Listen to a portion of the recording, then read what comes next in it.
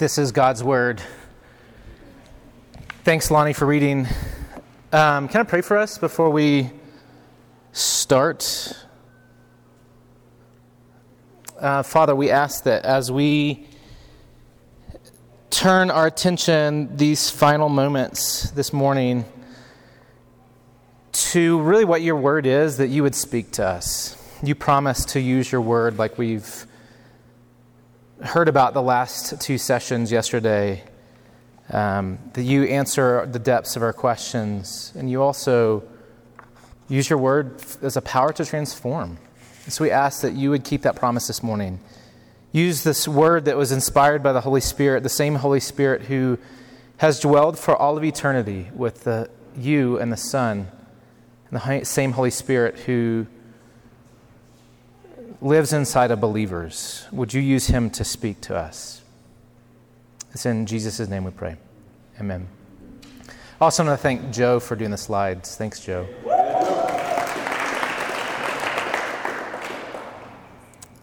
So again, I'm Dan Smith. I'm the RUF campus minister in Arizona at the University of Arizona. We moved there 2 years ago. Before that, my wife is Brittany, my son is Jonah, my daughter is Penelope. We lived in Tyler, Texas, at the University of Texas at Tyler, where we didn't live there, we lived in Tyler and did ministry there for RUF. And several years ago, in March, right around my birthday, actually not long before we decided to move out here to the west, I got one of the most humbling and humorous birthday gifts that I've ever gotten. Brittany and her mom, Patty, decided to gift me 10 sessions with a personal trainer. So there's nothing better for a gift than a criticament. I love you so much that you need a change. My trainer was great. His name is DeWalt. He's South African. He's a former rugby player turned bodybuilder. And he is swole and he is cut and he has muscles in more places than I realized that you could have muscles. And the one thing about DeWalt that makes him a unique trainer and actually makes him pay attention and focus a lot is that he is blind in his straightaway vision from an accident from when he was little. But he can see with his periphery. And even though he was blind, he could clearly see how out of shape I was and what I needed for help. See, he was studied and he knew how to implement his expertise. He was a certified personal trainer and was doing more study at the university to learn more. He was you guys' age, maybe like a year or two older. And he was an authoritative expert in the field. And I needed his authoritative expertise to help me know my problem and what I needed to do about it. So what did I do? I had to admit that my understanding of health and fitness in my own body was limited. And I needed to admit that he was the expert and the authority in our relationship. He was the authority on health and fitness. So I submitted to DeWalt's authority, and he began to train me and help me grow and change and begin to move towards health. And in my journey towards physical health, I had to submit to somebody else's authority. You and I are constantly wrestling with this idea of authority and expertise. By authority, I mean the right and the power to give final decision on a subject. As we're growing up, we submit to the authority of our parents or our caregivers, whoever that might have been. We really don't have a choice. Subconsciously and by necessity, we trust that they have the right and the power to take care of us and make decisions for us. And for some of us, that goes really well, and hopefully a lot of us. But for others of us, that doesn't go well, and seeds of mistrust are sown into our heart about authority. But our relationship with authority doesn't just end with our caregivers or our parents. It extends to other people. We had teachers, we had coaches, we had doctors, we had babysitters, pastors, youth leaders, Girl Scout leaders, camp counselors. Growing up, we had authority figures all around us. Some were really bad, and affected how we think about authority. Some were good and hopefully helped us begin to trust people in positions of authority. But all those authorities exercise some right and power of final decision over some aspect of our life. Now that we're adults, and you guys are adults, we realize that we live in a culture where people, including us, deeply mistrust authority. If anyone, we mistrust anybody's right to have some final decision that might affect us. We become cynical and quick to doubt the authorities and the experts, the quote authorities. Sometimes it's for good reason, because we've seen doctors misuse their authority and damage a patient. We've seen a teacher misuse authority and abuse a child. We've seen a politician misuse authority for the sake of that politician's party or their, quote, people, their tribe of people. We've seen church leaders misuse authority for their own gain rather than the gain of God's kingdom. As we grow into adulthood, and again, you guys are already adults, you're not kids, we begin to exercise authority on our own lives, and that derived authority is transferred to us. And this is a good thing. As part of growing up to be an adult is gaining some authority on your own. We begin to exercise the right to determine our own lives, make our own decisions of who we want to be in the world. But I would argue that so often we go too far. We believe that we are the authoritative expert about ourselves and the world that we live in. And we don't want to listen to anybody. We don't want to listen to our parents. We don't want to listen to our friends. We buck against them. We want the right to decide what to do with our time, our resources, our bodies, our education. We want that right. We want to take it for ourselves. Subconsciously, we think, hey, I live in me. I know me, and therefore I should have the right to decide everything about myself. Nobody else should be able to speak into my life. But the reality is that we can't actually clearly see our whole selves. We're like me before my trainer DeWalt, not actually being able to see myself and know myself and what I needed. We need an expert authority from the outside to speak in, and who knows how to speak in and knows what to speak in about what we need and who we are. Christianity proposes that there is an authoritative expert over us and the world.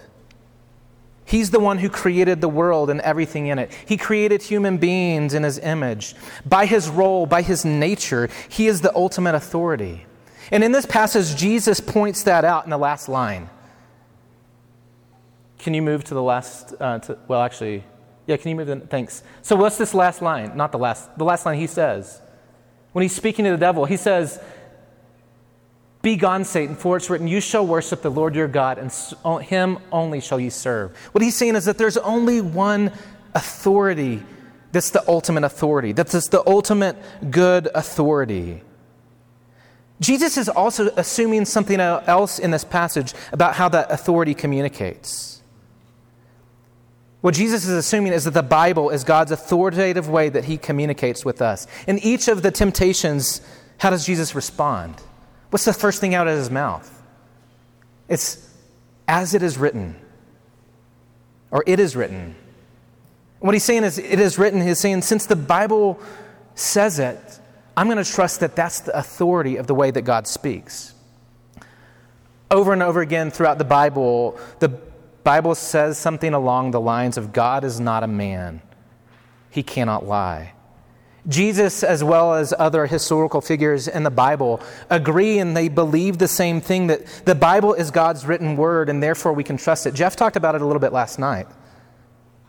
And what God intends to do through the Bible is authoritatively communicate to us about us and about the reality that we live in. It's like the Pottermore website. If you've ever listened to Harry Potter, at the very end of the Harry Potter stuff it talks about, check out more on Pottermore, the authoritative website and resource for all things Harry Potter and the Wizarding World. The Pottermore website is curated by J.K. Rowling, and it is the authoritative resource about anything you ever want to know about Harry Potter and the world that J.K. Rowling created. What Jesus is saying and what his view of the Bible is it's the authoritative way that the authoritative God authoritatively communicates the truth of reality about the world that he created. And because the Bible is God's authoritative way that he communicates about the world that he created, Jesus is assuming that we must submit our lives to it. So I want us to look at 3 different situations where the devil tempts Jesus to ignore God's authority, and where I think he actually tempts us as well. So this is a little bit of a weird passage. We often blow past it if you're a Christian and ever read it before, because it's just weird. But God's Spirit leads Jesus into the wilderness where Jesus begins to fast for 40 days. And now this isn't some like intermittent fasting for weight loss. And it's not some 3-day cleanse to get his body and life in shape better. Jesus is fasting from food and water and praying and focusing and meditating on God the Father and on God's Word. And he's really hungry. You and I would be hangry or anxious. And along comes the devil. Hey, Jesus, I see that you're hungry. You know, if you really were the Son of God, you could take care of this problem right here, right now. Now, often Christians think, well, it's Jesus. He's cool. This is casual. This is just a casual exchange between Jesus and the devil. But y'all, Jesus was fully human.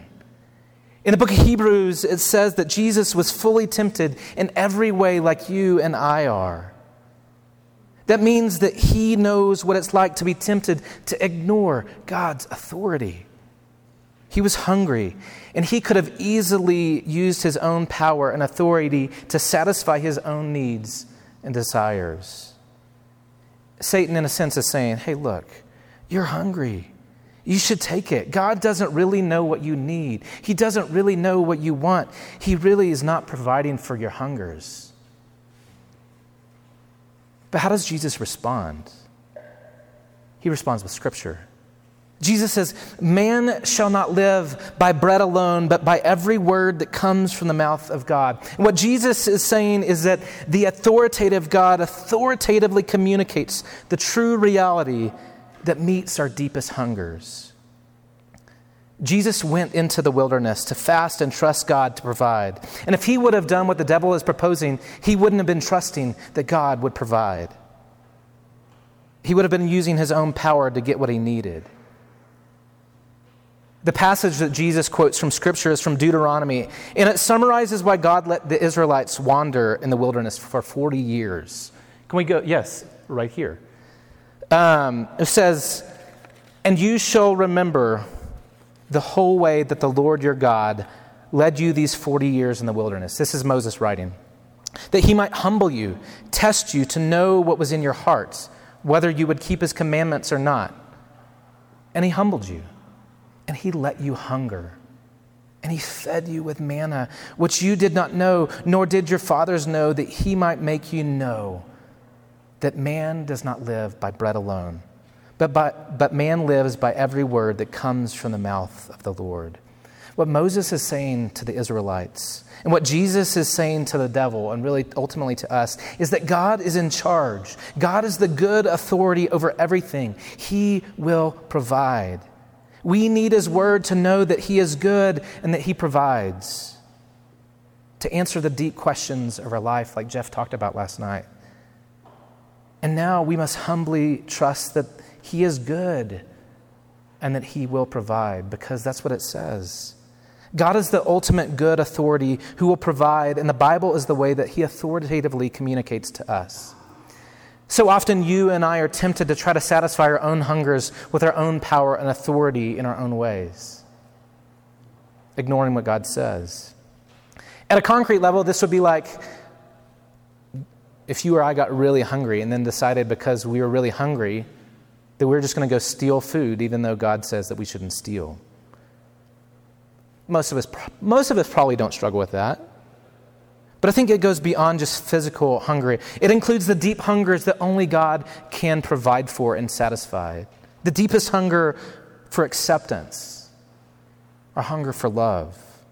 So often we try to satisfy or ignore these hungers, one, by manipulating people to get them to like us. That's what we call people pleasing. And I guarantee I'm not the only people pleaser in this room. Or we do it by hooking up with other people for a moment of acceptance that then just fades away. Or we try to ignore the hunger by checking out through Netflix or video games or alcohol, or through pouring ourselves into schoolwork so we don't have to think about the deep, hungering loneliness for acceptance we feel in our heart.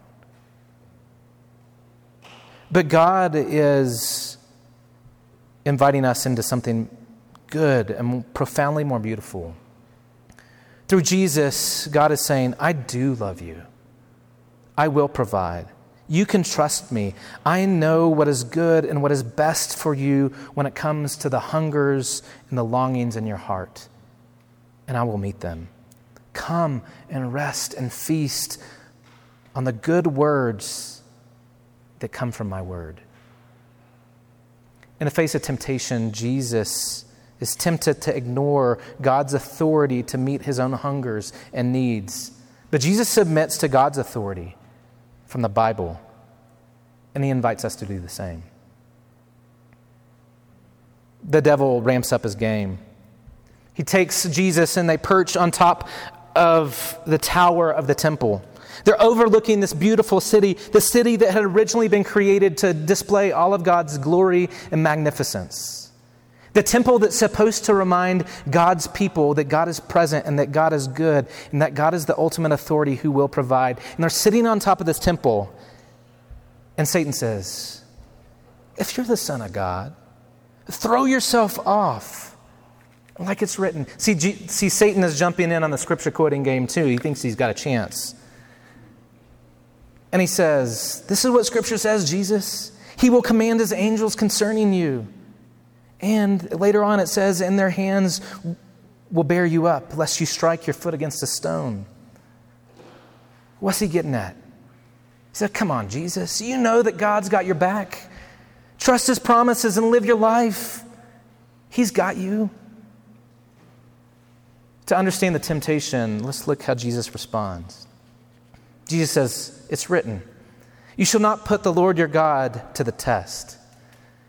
The passage that he's quoting is also from Deuteronomy. This time it's from Deuteronomy 6. There it is. Joe's so good. It says, you shall diligently keep the commandments of the Lord your God and his testimonies and his statutes which he has commanded you. And you shall do what is right and good in the sight of the Lord, that it may go well with you. And then to summarize the end, when the Lord keeps his promise to take you into the promised land. So he says, I'm going to keep my promises. The Lord's going to keep the promises. And this is what you should do to live well in those promises. Not that I'm going to reject the promises or retract them. I'm going to keep them. But live out these promises by living well in the relationship. The devil is proposing this idea in terms of bold trusting. Jesus, just boldly trust God. But what it really is this reckless selfishness. It's trusting God's promise without submitting to God's authority for how to live your life. It's this mentality that says, and most of you probably haven't been here, I don't have to study for the OChem test because I've prayed about it. That would be dumb. Don't ever do that. You tell your friends not to do that. You probably have thought about it, but probably haven't done it. Because that's not how you live well in the class. Few of us ever do that, but we might say something like, God's got me. I can go drink a handle. I can go drink 8 beers. And since he's got me, I can get home safely. My guess is it's probably something more subtle than that we're most often tempted by. The devil tempts us to ignore the potential consequence of sin in our own life and in the life of other people. It's this selfish mentality that God's got me. I trust God's promises, but I don't really care what he's asking of me. It's saying, since I'm a Christian, I don't care if I sin because I know he's going to forgive me. Now, this is absolutely true, that you can never out-sin God's grace. And I will stake my life on that. Jesus staked his life on that. The whole of Christianity is staked on that claim. You can never out-sin God's grace. However, do you actually understand God's grace if you say, screw it, I don't care. I'm going to do what I want because God's got to forgive me? Do you actually understand God's grace if that's your attitude? My proposal to you is that you don't. And some of us struggle with that. And when we do, what we're assuming is that we have the personal authority to do whatever we want and still get the benefit of God's promises. And saying, yeah, God, I'll take eternal life, but don't tell me what to do with my body.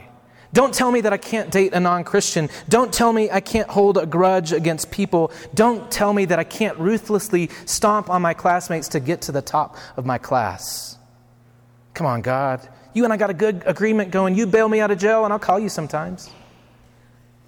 But that's not a relationship. That's not submitting to God as the ultimate creator and authority. That's you trying to manipulate God. That's me trying to manipulate God. That's us putting ourselves in the seat of authority and making God our servant. What Jesus is saying is that God is good. Yes, God makes amazing promises. And yes, God will keep those promises. But if you really understand God's grace, grace should lead to gratitude. And gratitude will lead to a life of seeking to trust and submit ourselves to God's authority. And the Bible is the authoritative way that the authoritative God that is good authoritatively communicates to you and me. In the face of the temptation to trust God's promises but ignore God's commands, Jesus submits to God's authority from the Bible and invites us to do the same. But the devil doesn't give up. He gets bold. He just straight up offers his promise. He says, look, Jesus, I own all this, everything that you can see, from sea to shining sea and beyond. If you worship me, you can have it all. Now that's debatable. I don't know if the devil actually owns everything, but that's for a different conversation. But he says, if you worship me, you can have it all. Every kingdom and all the glory will be yours. What's going on here? The devil is showing all his cards. He's desperate. He's offering everything that he thinks he has to offer. He's offering authority, the right and the power to make final decision over everything in the world. And I would say at the depths of our sinful, selfish, fallen hearts, this is what we think we want. We want the right and the power of final decision of our own lives, and maybe not all the kingdoms of the earth, but of a lot of things, so nobody else can bother us. It's what Jafar wants in Aladdin, and it's his final downfall because he wants everything and then gets into an itty-bitty bottle. We want to be autonomous.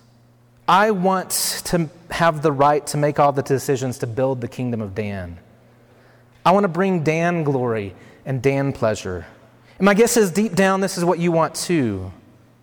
You don't want anybody telling you what to do, or if you do want somebody else telling you what to do, it's because you don't want the responsibility of maybe being wrong. You want to tell somebody else to make the decisions for you. You want to have the authority over them to make the decisions for you. But that's not what you and I are made for. Jesus responds, "Be gone, Satan. As it is written, you shall worship the Lord your God, and him only shall you serve." Y'all, you and I were made by the living and loving God to worship him and find our deepest joy and delight in him, because you and I are creatures. We were made to serve him. And it's not this like subservient, like groveling. It's a beautiful, dignified serving. This is what you deep down long for. Because the reality is that even when we believe that we are autonomous, we're going to submit our lives to some authority. And the Bible calls this idolatry. The two passages that Jesus quotes here, I didn't put them on the screen, but what they say right around it is, do not worship other gods. And then at the second half of that, it says, put away the false gods and worship the Lord alone. You and I were made to worship and serve something greater than ourselves. And part of our rebellion and fallen nature is that we will do that. We will go after the false gods that make the promises that we believe will meet our deepest desire to be accepted and loved. And for some of us, what we do that through different things. Some of us do it through the God of intellectual superiority. And what that God promises, what that authority promises, that I will be accepted and acceptable if I prove that I am intellectually superior than everybody else I know. So what do? We do everything to submit. We study all the time. We get the right grades. We talk to the smart people. We listen to the right podcasts. We watch all the intellectual movies. We do everything that an intellectual person would do. Sometimes some of us even go so far and we make fun of these people. They wear fake glasses because they want to appear to be and look superior. But what really happens? We're left with nothing. It doesn't actually satisfy. Others of us don't do that, but we maybe go to the authority and submit to the authority of cool. What it means to be cool enough, whatever that definition is for you or for the community that you live in. Wearing the right clothes, saying the right words, talking the right way, having the right attitude about certain things in life. Some of us do it through theology gods. We try to submit to have all our theology ducks in a row. And we think if I study enough theology and know enough theology and can argue the right theology, then I will be enough and I will be accepted and I will be acceptable. Others of us do it in other ways. Whatever makes you anxious or angry when it's pulled from you or threatened is the false authority that you tend to submit to. Those false authorities are false gods. And we're going to submit to something. The God who made all of creation and you and me is the only God worthy of submission, to worship, to serve. And if you're a Christian here this morning, that's a daily process. It's repentance of turning back over and over when you find yourself serving other authorities. It's turning back to the one true authority and saying, forgive me, I'm coming back. I'm coming back. Forgive me. It's turning again and again. Remember me starting out with my personal trainer? There was a lot of messing up. There was a lot of DeWalt correcting me. And I've still got a lot to learn in that. There were times when I would eat lots of chips and queso and fried food and 3 hours later go work out and feel completely miserable, like I was going to go throw up and have to cut off the workout because it was so awful. And DeWalt would point things out to me that he could see from the outside, and over time I got a little bit better at living in relationship with fitness.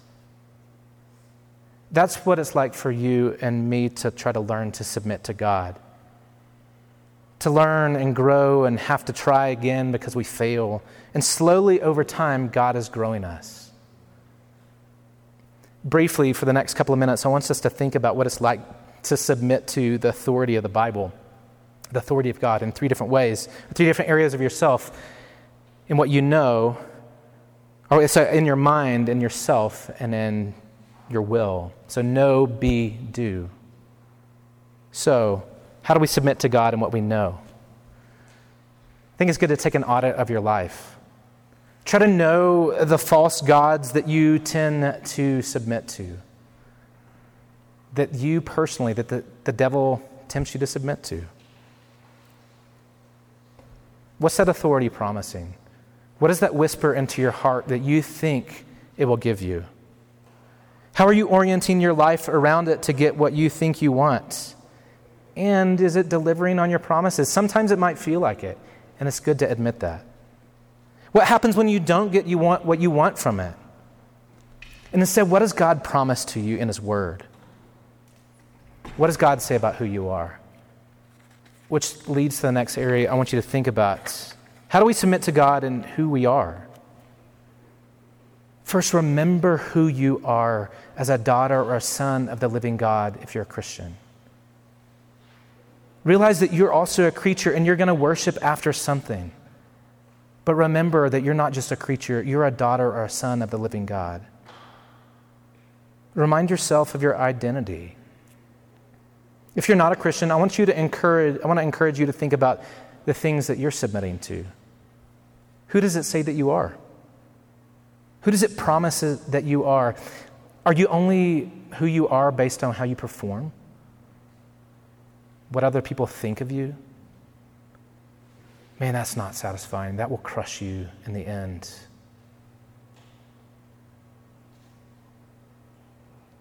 How do we submit to God in what we do? Do you know what God expects of you? Jesus boils it down to love God and love your neighbor. But what is that? It's a lot of different things. It could be. There's two different places in the Bible that I want to encourage you to think about. Go and look at the Sermon on the Mount, Matthew 5-7. And Jesus rolls out what it means to love God and love our neighbor with our hands, with our lives. Or go to the Old Testament. If you want some Old Testament, look at the Ten Commandments. Read Exodus 19 and then 20 where the Ten Commandments are. This is where God spells out what it's like to love God and love our neighbor. And then talk to your campus minister, talk to your pastor, talk to your friend of, how do I do this? How do I begin to live these things out? Because those things aren't just a law to crush you. They're supposed to point you to Jesus, but they also, when you're a Christian, teach you how to live it out in your daily life. That's how we submit to God, by living those out, submitting to His Word.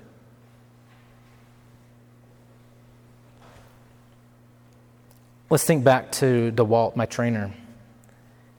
DeWalt had to come from the outside to observe me and give me new knowledge, and I had to submit to him. But the true reality of our lives is that outside knowledge will never be enough for our lives to change. This is where this particular passage speaks something deeply profound enough to change our lives in its truth and its beauty. It doesn't just tell us Jesus' view of the Bible, that's good. It reveals something about who Jesus is as the main hero of the Bible. Through the whole passage, Jesus is living out perfect submission to God where we all have failed. In the garden, the very first human beings who were created were tempted by this same tempter. He tempted them around the same thing, doubting their identity, doubting God's authority by questioning His Word. His famous line is, "Did God really say?" He was sowing the seeds of mistrust in the garden. And in their failure, Adam and Eve brought all of us into rebellion and suspicion and mistrust about the ultimate authority that is God and God's Word. So often when we're tempted by the same tempter, we fail, and we have failed, because he offers us these false promises that we want to believe, and we do believe him. But in the wilderness, that same tempter failed when he met Jesus. He tried to get Jesus to question God's authority with a similar question. Where Adam and Eve should have prevailed, they failed. Where you and I should have prevailed over temptation, we failed. Where Adam and Eve and you and I failed, Jesus prevailed. He resisted the temptation of the devil, and by doing so, defeats the devil for us. When we submit to God's authority of the Scripture, we believe that Jesus is the one who represents us. Every perfect thing about him, not just in this scene, but in his whole life, in his knowledge, in his being, in his doing, gets credited to you and to me.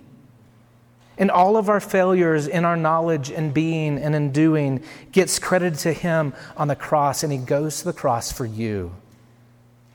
And through his resurrection, he victoriously says, I have overcome sin and the devil and death for you. I have purchased you with my blood and made you God's daughters and sons. You are accepted and acceptable because I love you. That's the truth that we hear in the Scriptures. And when we're submitting to the Scriptures, that's the truth that answers the deepest questions of our heart. That's what you deeply long for. That's what I deeply long for. And it's been made possible. And we see it in the scriptures. So come, submit to Jesus through God's word, and you will find what you long for and can begin to live in the freedom of what it means to be a daughter, of what it means to be a son. Sisters, brothers, friends, this is the truth that we hear from the outside. It begins to transform us in the inside when we submit to the authority of the good God in His scriptures. Will you pray with me? Father, we can't do this without you working. So we ask that through your Spirit, you would equip us with faith. You would awake the dead parts of our hearts. Some of us, you would awake our hearts that are completely stony and dead, period. That we might begin to see that Jesus' yoke is easy and his burden is light, not because life isn't hard, but because he is good and he keeps his promises. And that to love and serve you in our life is what we are meant for. Would you do that for us? Would you do that for some of us for the 1,000th time already this semester? And for some of us for the first time. It's in Jesus' name we pray. Amen. You all stand up for the last song.